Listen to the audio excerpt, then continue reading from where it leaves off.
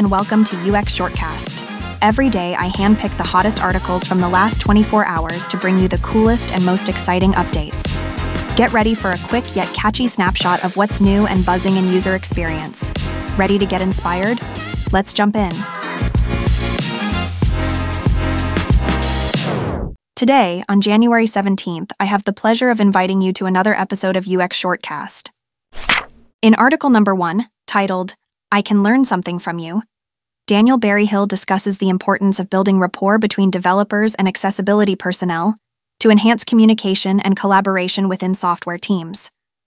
Berryhill, with extensive experience in software development, QA, and accessibility, observes that professionals in these areas often work in silos, leading to communication breakdowns and potential crises.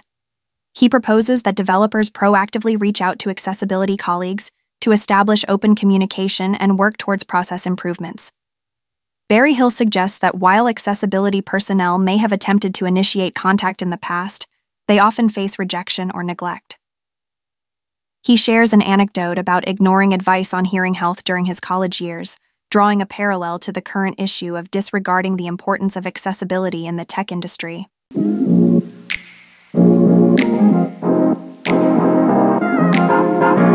In article number 2 titled, Are You Boring Your Interviewer by Over-Explaining Context? Kai Wong from UX Collective highlights a common pitfall for junior designers during interviews, providing excessive background information in their portfolios. Wong illustrates this issue by sharing his own experience with a complex project on a gesture-based interface for surgeons. He points out that trying to fully explain the context, such as the specifics of laparoscopic cholecystectomies, can lead to overwhelming the interviewer with unnecessary details before even discussing the actual design work. This can result in a disengaged interviewer, as portfolios become bogged down with extensive explanations. Wong suggests that designers should focus on the power of narrative and engage interviewers by succinctly presenting their contributions without delving too deeply into the context.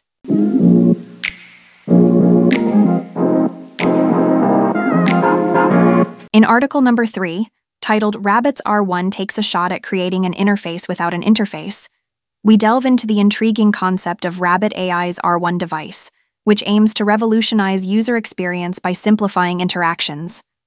Despite its claim of being an interface without an interface, the R1 does possess an interface, albeit a conceptual one. The device's promotion highlights its ability to streamline complex tasks, like trip planning, by using interfaces on other devices without needing account access. However, skepticism arises due to the staged nature of the demonstrations and the lack of clarity on how the R1 will handle intricate scenarios that often challenge existing voice assistants. These concerns are echoed by tech reviewers and media reports.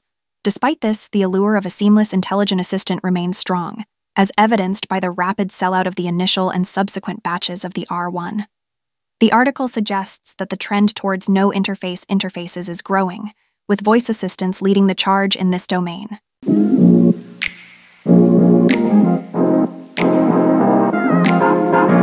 In article number 4, titled, How to Generate Alt Text with AI, Chinwe Uzigbu explores the importance of alternative text, alt text, for enhancing web accessibility and user experience. Alt text provides a textual description of images for those with visual impairments or poor internet connections, allowing content to be more inclusive. The article outlines the characteristics of good alt text, emphasizing that it should be specific, concise, objective, relevant, and under 125 characters. It should avoid redundancy and not start with phrases like image of, since screen readers already announce images. Uzegbu then reviews 3 AI tools, Alt Text, AI, Ahrefs, and Quadr, that generate alt text, demonstrating their use with an example image of a woman and child in a classroom. Each tool offers different features, such as language options, tone settings, and SEO optimization. The generated alt texts from these tools align with the earlier mentioned qualities, showcasing the potential of AI in creating effective alt text for improved user experiences. The article invites readers to share their thoughts on the best tool and their intent to use them.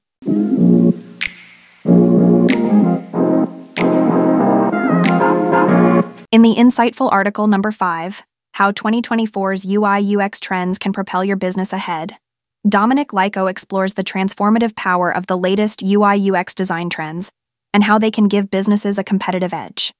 As we step into 2024, embracing these trends is crucial for staying ahead in the rapidly evolving digital space. One of the most groundbreaking trends is 3D immersive design, which moves away from traditional flat interfaces to create dynamic, multidimensional experiences. This trend is revolutionizing user interaction by offering a new level of realism and engagement. Tools like Spline, Webflow, and Framer are making it easier to craft 3D animations, even for those with minimal technical expertise. 3D design is particularly impactful in e-commerce, allowing customers to view products from every angle, simulating a try-before-you-buy experience. Moreover, it bridges the gap between digital and physical realities, enhancing both AR and VR applications. The depth and realism of 3D designs not only captivate users but also improve user intuition and engagement, making digital interactions more enjoyable and intuitive. Dominic Lyko emphasizes that leveraging these UI/UX advancements is key for businesses to attract new customers and enhance their online presence in 2024.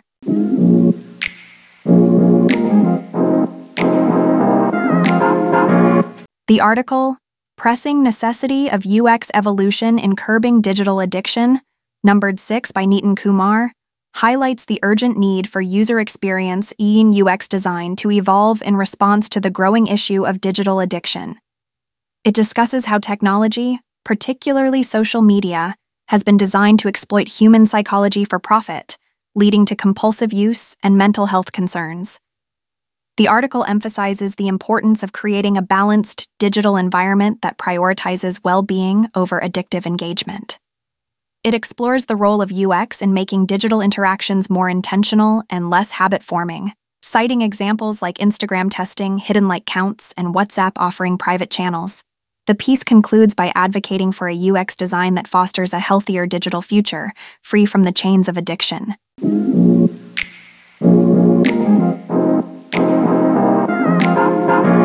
In article number 7, titled The Worst UX I Ever Experienced, the author, Reda Atarsa, shares a frustrating encounter with Deutsche Bahn's customer service. The article, published on UX Planet, highlights the stark contrast between the ease of using Germany's public transport system and the painful experience of seeking compensation for delays through Deutsche Bahn's customer service. The author praises the D-ticket system for its simplicity and affordability, which removes the stress of navigating the transport network. However, the outdated and unreliable train infrastructure often leads to delays, and when passengers seek compensation, they are met with a slow and bureaucratic process that the author despises. The article serves as a real-life example of poor user experience, emphasizing the importance of efficiency and effectiveness in customer service.